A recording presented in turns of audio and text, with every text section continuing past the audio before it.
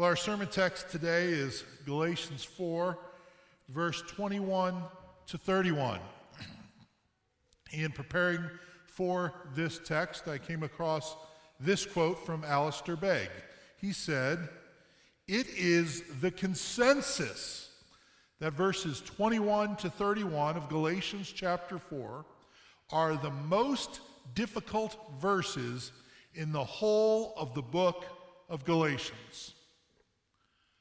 Oh, good.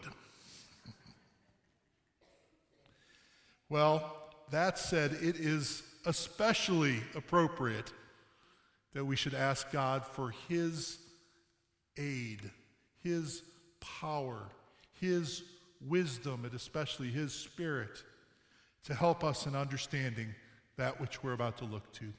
So would you pray with me? Our Heavenly Father, we readily admit that we are unable to know you apart from the working of your Spirit. And so we pray that your Spirit would indeed be at work within us now. And we realize that your word is not just mere ink on paper, but rather your word is alive, it is living, it is active. May it be active in us even now. And Lord, give us hearts that are ready to receive your word. Give us ears that are ready to hear what you have to say. Give us eyes that can see you in your word. For we ask it in the name of Christ Jesus, who is the living word of God. Amen. Here now, Galatians chapter 4, verses 21 to 31. This is the inspired word of God. Tell me, you who desire to be under the law, do you not listen to the law? For it is written that Abraham had two sons, one by a slave woman and one by a free woman. But the son of the slave was born according to the flesh, while the son of the free woman was born through promise. Now this may be interpreted allegorically. These women are two covenants. One is from Mount Sinai, bearing children for slavery. She is Hagar. Now Hagar is Mount Sinai in Arabia. She corresponds to the present Jerusalem, for she is in slavery with her children. But the Jerusalem above is free. She is our mother. For it is written, "Rejoice, O barren one who does not bear. Break forth and cry aloud, you who are not in labor. For the children of the desolate one will be more than those of the one who has a husband." Now you, brothers, like Isaac, are children of promise. But just as at that time he who was born according to the flesh persecuted him who was born according to the Spirit, so also it is now. But what does Scripture say? "Cast out the slave woman and her son, for the son of the slave woman shall not inherit with the son of the free woman." So, brothers, we are not children of the slave, but of the free woman. Thus ends the reading of God's holy and inspired word, our only infallible rule for faith and practice. The grass withers, the flower fades, but the word of our God will stand forever. If we were to have a title for this sermon, it would probably be something like "A Story of Two Women." Because that's what we're going to look at today. We're going to look at a story about two different women. And as we look at it, just as kind of an outline of sorts, we will first quickly look at the background of the story. And then secondly, we'll look at what happened in the story. And then finally, and perhaps most importantly, we will look at what the story represents. So the background of the story, what happened in the story, and what the story represents. First of all, the background to the story. We need to understand the historical background into which this whole passage has been written. We've talked about it for many weeks now as we look at the book of Galatians. The context is Paul is writing to churches that he has planted and he has moved on from, but now Judaizers have come into the church. They have infiltrated it, as it were, and are looking to tell those who have trusted in Christ that that is not enough. That it is great to trust in Christ for salvation, even necessary to trust in Christ for salvation, but there is another step they must take. They're saying that they must also adhere to the Jewish rituals and rules and laws that have been set in place for the ceremonial practice of Judaism. In essence, they're saying you must become a Jew in order to truly become a Christian. There is a human background, something that is common, I think, to human nature. We tend to think of ourselves probably a little more than we ought to. We probably tend to think of ourselves as a little better than we actually are. Galatians 4:21 says, "Tell me, you who desire to be under the law, do you not listen to the law?" It seems that lots of religious people want to be under the law sometimes, right? Religious people have a tendency to think that they think they can be good enough to merit God's favor.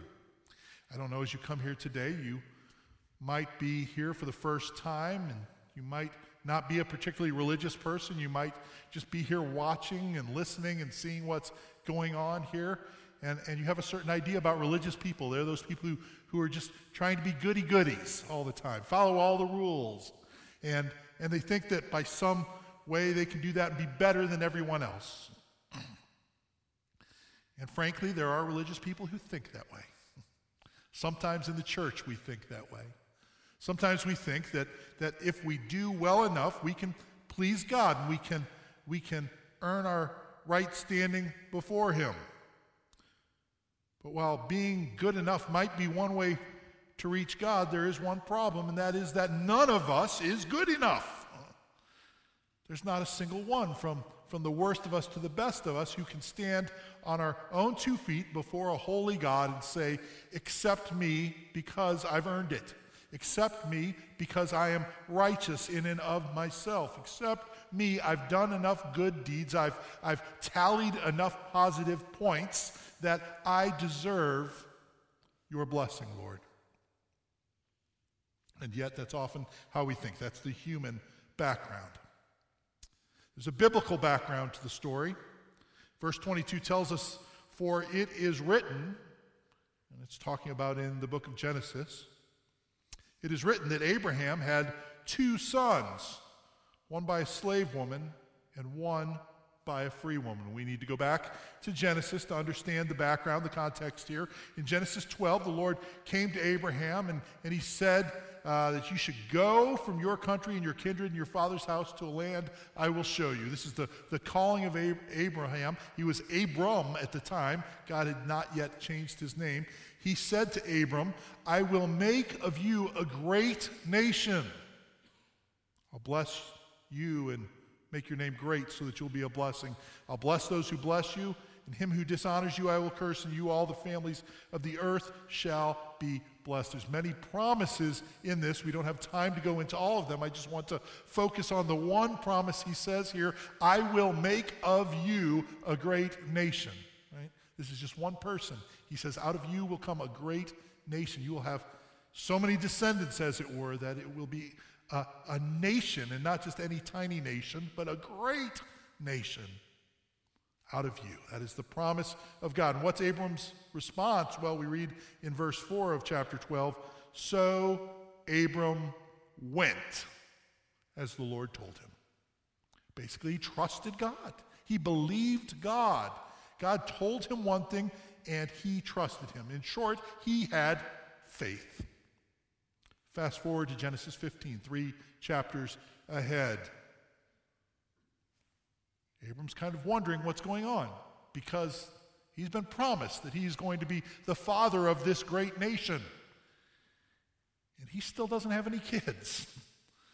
And he's wondering what's happening, and he's thinking, well, maybe Eliezer of Damascus will be my heir. This is a servant he had. He says, maybe he's going to have to be my heir, and something will happen. And behold, the word of the Lord came to him, we read in chapter 15, verse 4. This man shall not be your heir, your very own son shall be your heir. And he brought him outside and said, look toward heaven and number the stars if you're able to number them. Then he said, so shall your offspring be. You see what God so graciously did to him as Abraham's faith was kind of flagging, as he was doubting the promises that God had made to him. God came to him graciously and encouraged him in his faith to believe him. And he even gave him a sign and says, look to the stars and see how numerous they are, so shall your offspring be. And we read, and he believed the Lord. And God counted it to him as righteousness. He believed the Lord, and God counted it to him as righteousness. God promises, Abraham trusts. That's the equation. God promises, and we trust.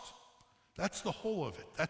That's really, when we get down to it, what we need to do. Let's fast forward one more chapter to Genesis 16. God had promised to make Abraham a great nation. He had promised him natural offspring, but he still had no children, and he was getting old, very old, and perhaps even more importantly, his wife was getting old. In fact, she was already past the years where one could naturally expect to give birth. Some of you know that longing to have a child, longing to have a family, longing to be able to be together and experience that blessing of the Lord. And you know that it can be a painful longing. That is what Abram and Sarai experienced. It was perhaps even worse for them. They had specifically been promised by God that they would have that blessing. And yet here they are waiting. And so they decided to take things into their own hands. That we'll get this done. God seems to be asleep at the wheel here, so we'll take care of us, they say. As a side note, how often do we do this? How often do we do this, where instead of just trusting in God, we try to accomplish things in and of ourselves? We say, God, I know you're good, I know you're trustworthy, but I think I need to do something here to get things taken care of, because you're not quite taking care of things the way you're supposed to, right? Sometimes we do that, but we need to trust God, even when it doesn't look like we can trust him. You see, this is precisely where the Judaizers were failing, as Paul spoke against them, right? They were saying essentially, God is great, Jesus is wonderful, he died for your sins, that's all good news and that's wonderful, but now I need to do my part. I need to take control of the situation. I need to do certain things to enable myself to be right before him. I need to do something to merit his forgiveness. I need to do something to earn my way. I need to do something so that I deserve it. That's how we tend to think in general, isn't it? We want to earn our way. We don't just want the good things. We want the good things, but we want to know, or at least believe, that we deserve the good things, right? That we didn't just get lucky, as it were, but we earned it. We worked hard, we did our part, and we deserve it. I suspect today many of you will watch a football game this afternoon. Some of you will sit in front of a TV while a football game is on so you can watch the commercials. And while you watch those commercials today, I just want you to take note of one thing. Take note to how many of the advertisements either flat out say, or at least have as a subtext, the idea that you deserve their product. Right? Whatever it is, it's something good, it's something wonderful, it'll help your life, but it's not just that, they'll tell you. They'll tell you, you deserve this. We want to believe that. We want to think that. We want to feel that. And that's certainly a danger. Well, it'll cause us to take things into our own hands sometimes. We'll start following legalistic mindsets.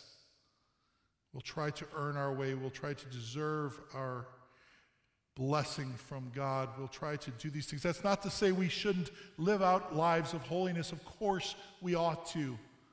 But we must always understand that the holy actions of our lives are not things that help us to earn or deserve the blessing of God, but rather should be, as we read about in our Unison Scripture reading, fruits worthy of repentance, right? They should be fruits of forgiveness that we've already received as we've repented of our sin and turned to Christ Jesus, trusted in his payment for our sins, in his taking of our penalty upon himself, of his purchase of our salvation for us, his free gift of salvation. And in response to that, repent of our sin and bear fruits worthy of repentance. Sadly, sometimes it's not our faith that is driving us. Sometimes we're driven by a lack of faith, even in unbelief. Even someone like Abraham, who is lauded as a man of faith, a father of the faith. And yet there are times that he fails miserably to trust God. Twice in the story of Abraham, we see he literally gives up his wife to another man to protect himself. And now he's going to trust in his own plan rather than God. So we look to what happens in the story, the second point. And we're going to fly through some things pretty quickly here, but in Genesis 16, we read of this plan that Abraham and Sarah come up with, or Abram and Sarai at that point. They're still known by those names. Abram's, I think, 86 years old at this time. Sarai's a decade younger, 76. And they come up with this plan. They say, well, what we'll do is we'll just have Hagar, who was Sarah's servant, her slave.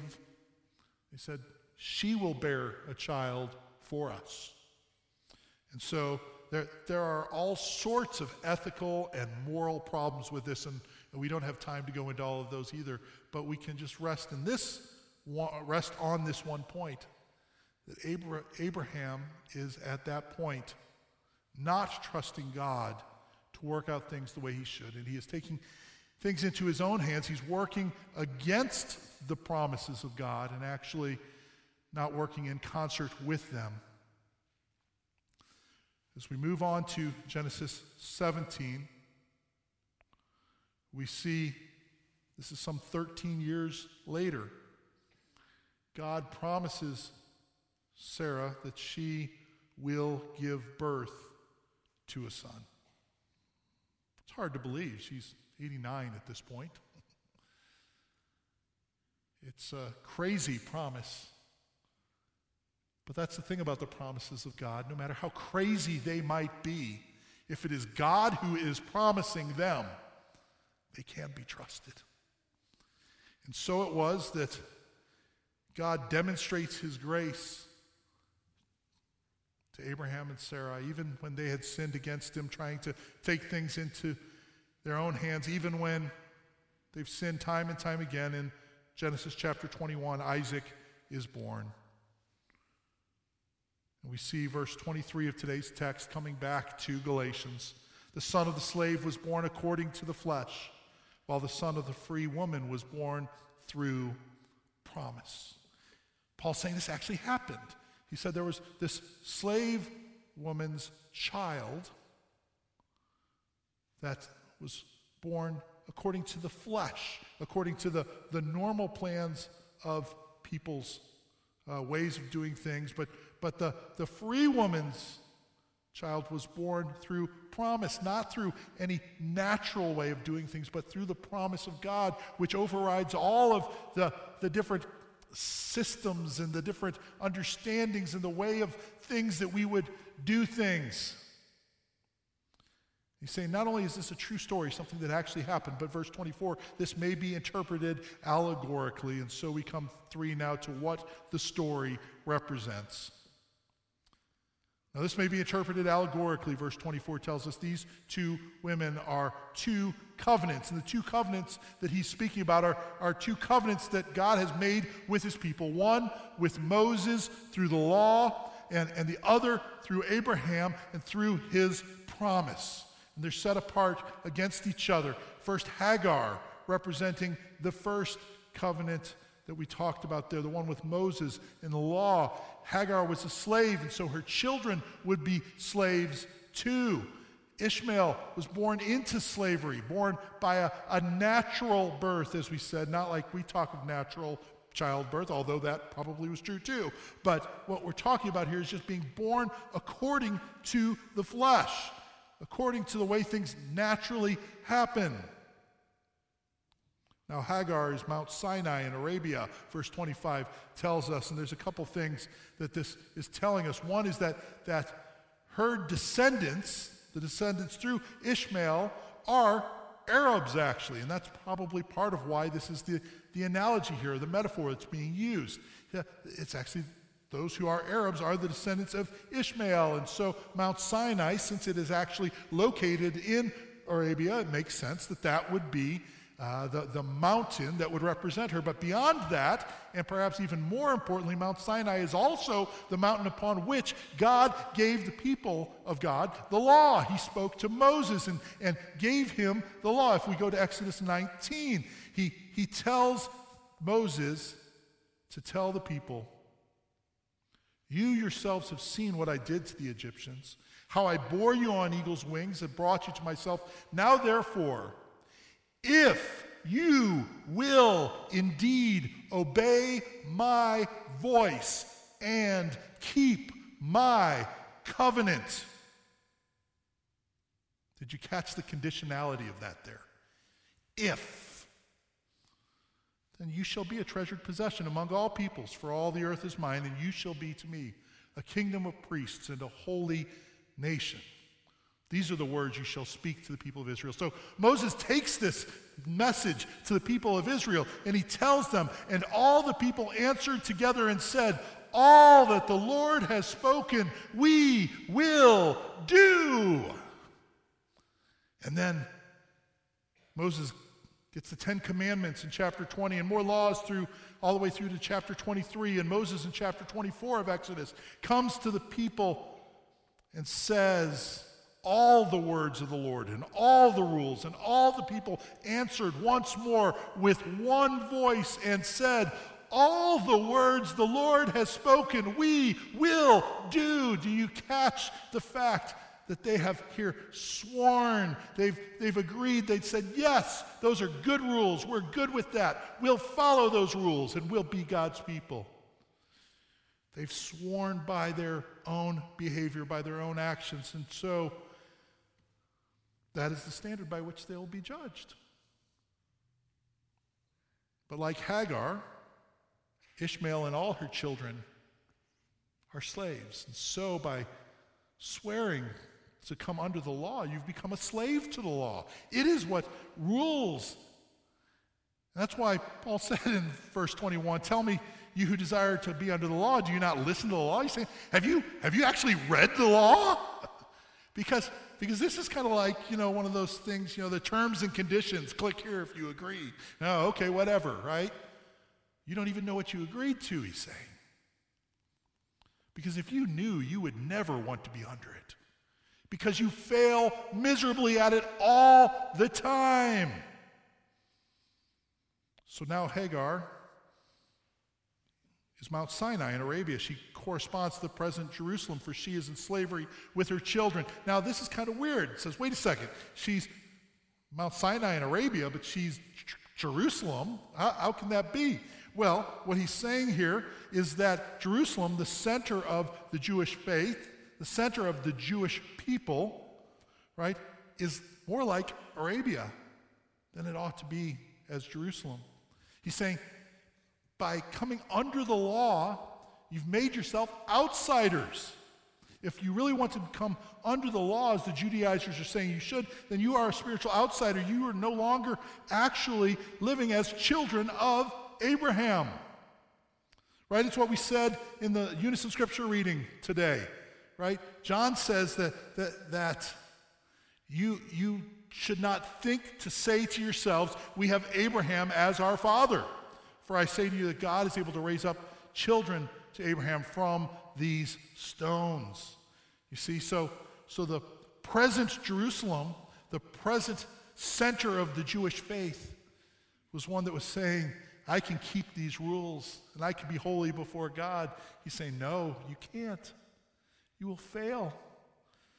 But contrary to the present Jerusalem, the Jerusalem above, verse 26, is free, and she is our mother. The Jerusalem above is the church, the invisible church. It's the church that in Revelation 21 we read will come down from heaven and will be with us, and we will be with it. And the church corresponds with Sarah, who, unlike Hagar, the slave woman, is a free woman. And so in the message that the church brings, the gospel, we are set free.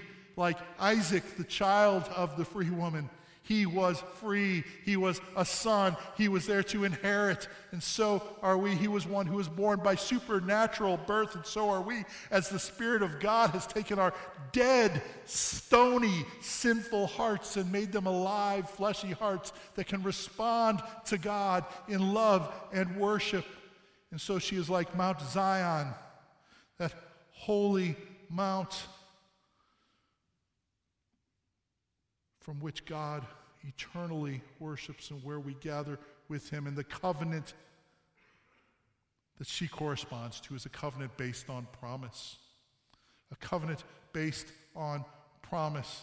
At Sinai was the old covenant, where the people would swear, all this we shall do. But in God's covenant with Abraham, you remember what he did when he set the animals out, split them apart, and went through by himself. Instead of the people of God saying, all this we shall do, God says in the new covenant, all this I have done.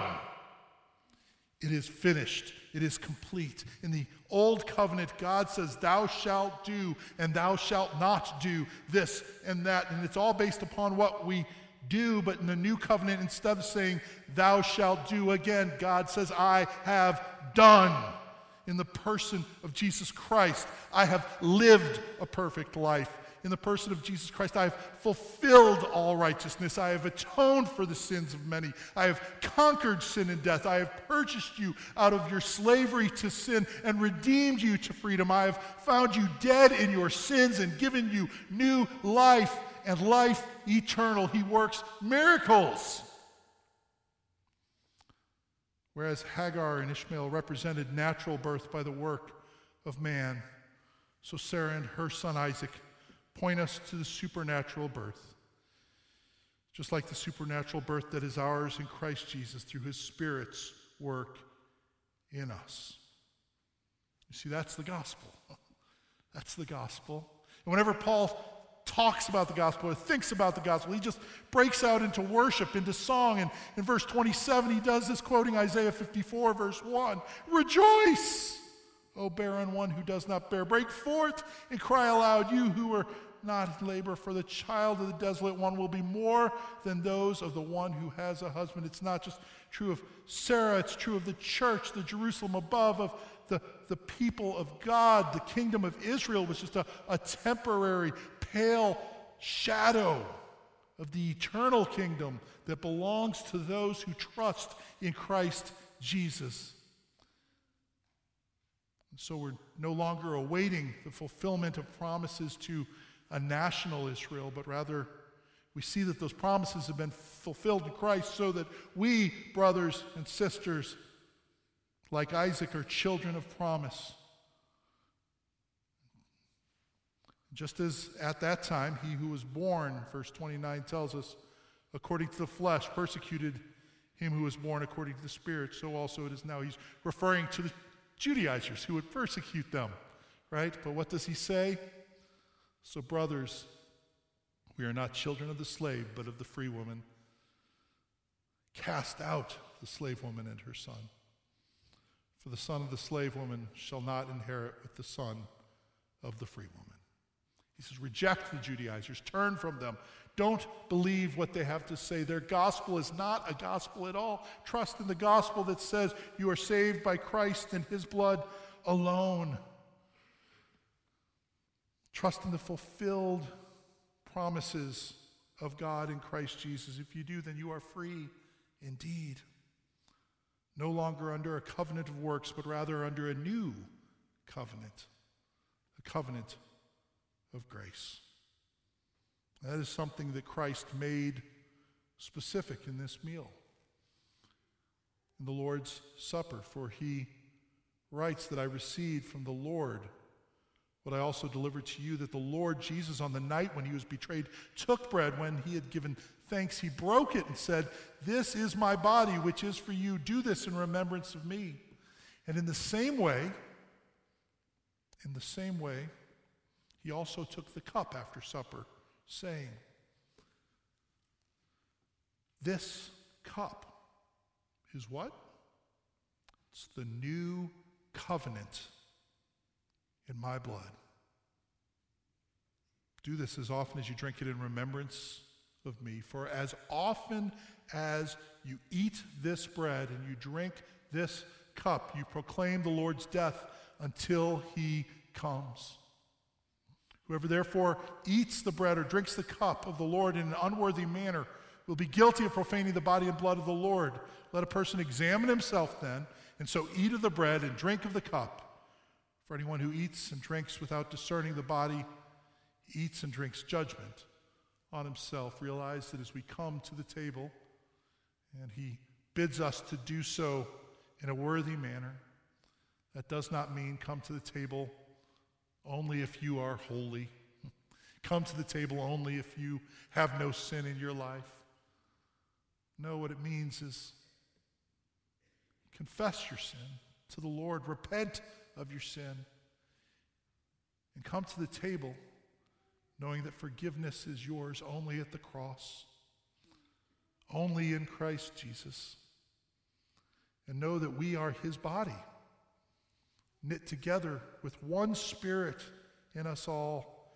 And so we eat this meal not as individuals on our own, but as one body, one family, one church, together in a shared meal.